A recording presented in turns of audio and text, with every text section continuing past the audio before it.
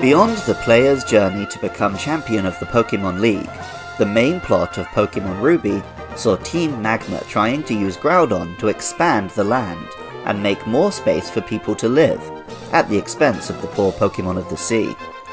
On the other hand, Pokemon Sapphire saw Team Aqua attempt to use Kyogre to raise the sea levels and give more life-giving water for people and Pokemon alike. This story seemed like a simplistic metaphor for the environmentalist debates of the 90s, and didn't land well in the West back when the games released. Even when Emerald version gave us a slightly expanded story, with both teams competing to complete their goals in one game. To Game Freak and their primary Japanese audience, though, this was a pretty clear reference to real-life events. The Hoenn region is based on the Kyushu region of Japan, in which there was a great controversy about the Isahaya Bay Reclamation Project. A huge bay of water was gated off, dried out, and turned into flat land for farming.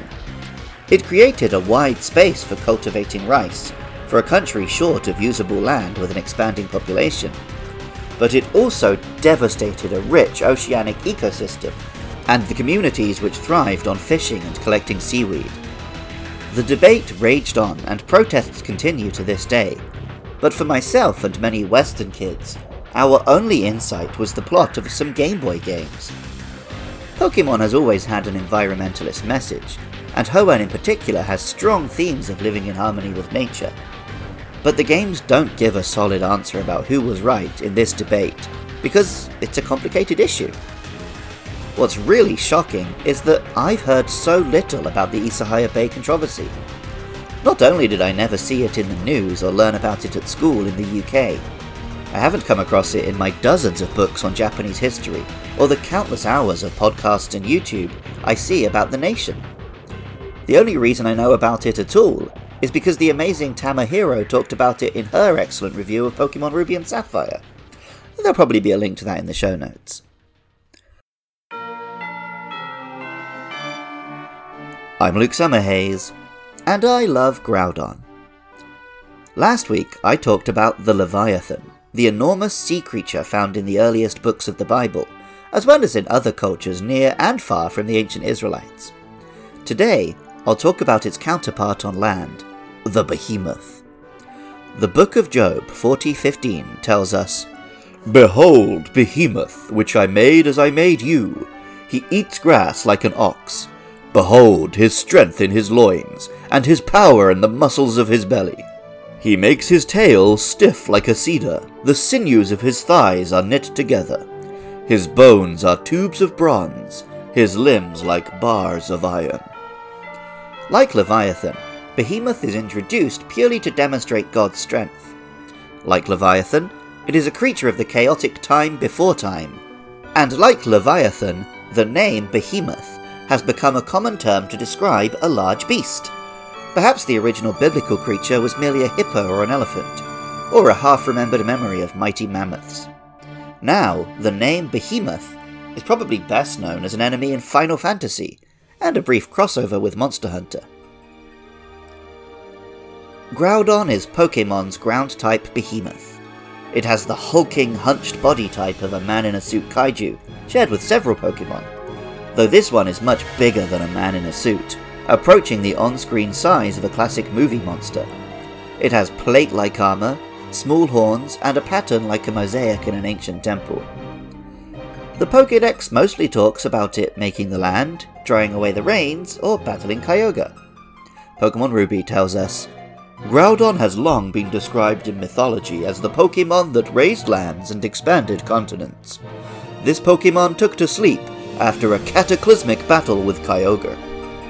Pokemon Sapphire tells us, "Groudon has the power to scatter rain clouds and make water evaporate with light and heat. It came as a savior to people who had been suffering from terrible floods." And Pokemon Emerald tells us, "Groudon has appeared in mythology as the creator of the land. It sleeps in magma underground, and is said to make volcanoes erupt on awakening." Most of its appearances involve this main plot, battling Kyogre in ancient times, being revived by Team Magma in the modern era. In the original games and their remakes, in the brief appearances of Team Magma in the anime, and in the manga, this is just the main thing Groudon gets involved in. For me, the most memorable appearance of Groudon was in the 6th Pokemon movie, Jirachi the Wishmaker. A Team Magma scientist uses the wish-granting power of Jirachi to try to create a Groudon, but it either doesn't work, or works too well. What we get is a Godzilla-sized, semi-formed monstrosity of a Groudon that goes on a rampage. Its mouth seems to tear open from liquid flesh. It absorbs other creatures through enormous venom-like tentacles, and it strongly channels the horror vibes of the grossest creatures from a Miyazaki Ghibli movie or Anno's Evangelion.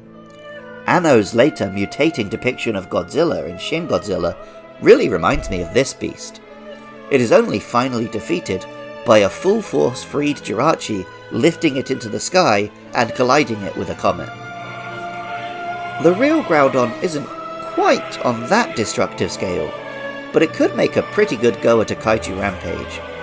With its ability establishing some sunshine, and its huge attack stat launching powerful moves like Earthquake, Groudon has been a top competitive monster since it was introduced. It and Kyogre have long feuded in the top spots, and whenever one's power wanes, the other picks up the slack. Just as Groudon was starting to be outpaced by new legendaries, along comes Pokemon Omega Ruby and gives us Primal Groudon. Glowing yellow light, like the hottest magma, pours out from the cracks in its armour. The hollow appearance this gives in the eyes and mouth reminds me of the fake Groudon Jirachi made in a way. Pokemon Alpha Sapphire explains, "Through primal reversion, and with nature's full power, it will take back its true form. It can cause magma to erupt and expand the landmass of the world." With additional power, even more permanent sunshine, and the ability to revert alongside another Pokemon that Mega Evolved, this was a ridiculous powerhouse of a Pokemon. Groudon was truly a behemoth. Music for Luke Loves Pokemon is composed by Jonathan Cromie. Artwork was drawn by Katie Groves. Writing, producing, and editing is all by me, Luke Summerhays. Funding is provided by lovely listeners at patreon.com/podcastiopodcastius.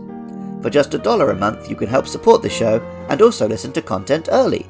And even if you don't want to help out, you should swing by that website for convenient links to the podcasts my pals and I create. Why not check out the episode of Monster Mash about the behemoth in Monster Hunter World? I love it when listeners get in touch. Next up we'll be talking Rayquaza, and then Jirachi. Let me know your thoughts and feelings about those, or whatever Pokemon you love. And even if you don't feel like doing any of that, thank you so much just for listening. I love Groudon, and remember, I love you too.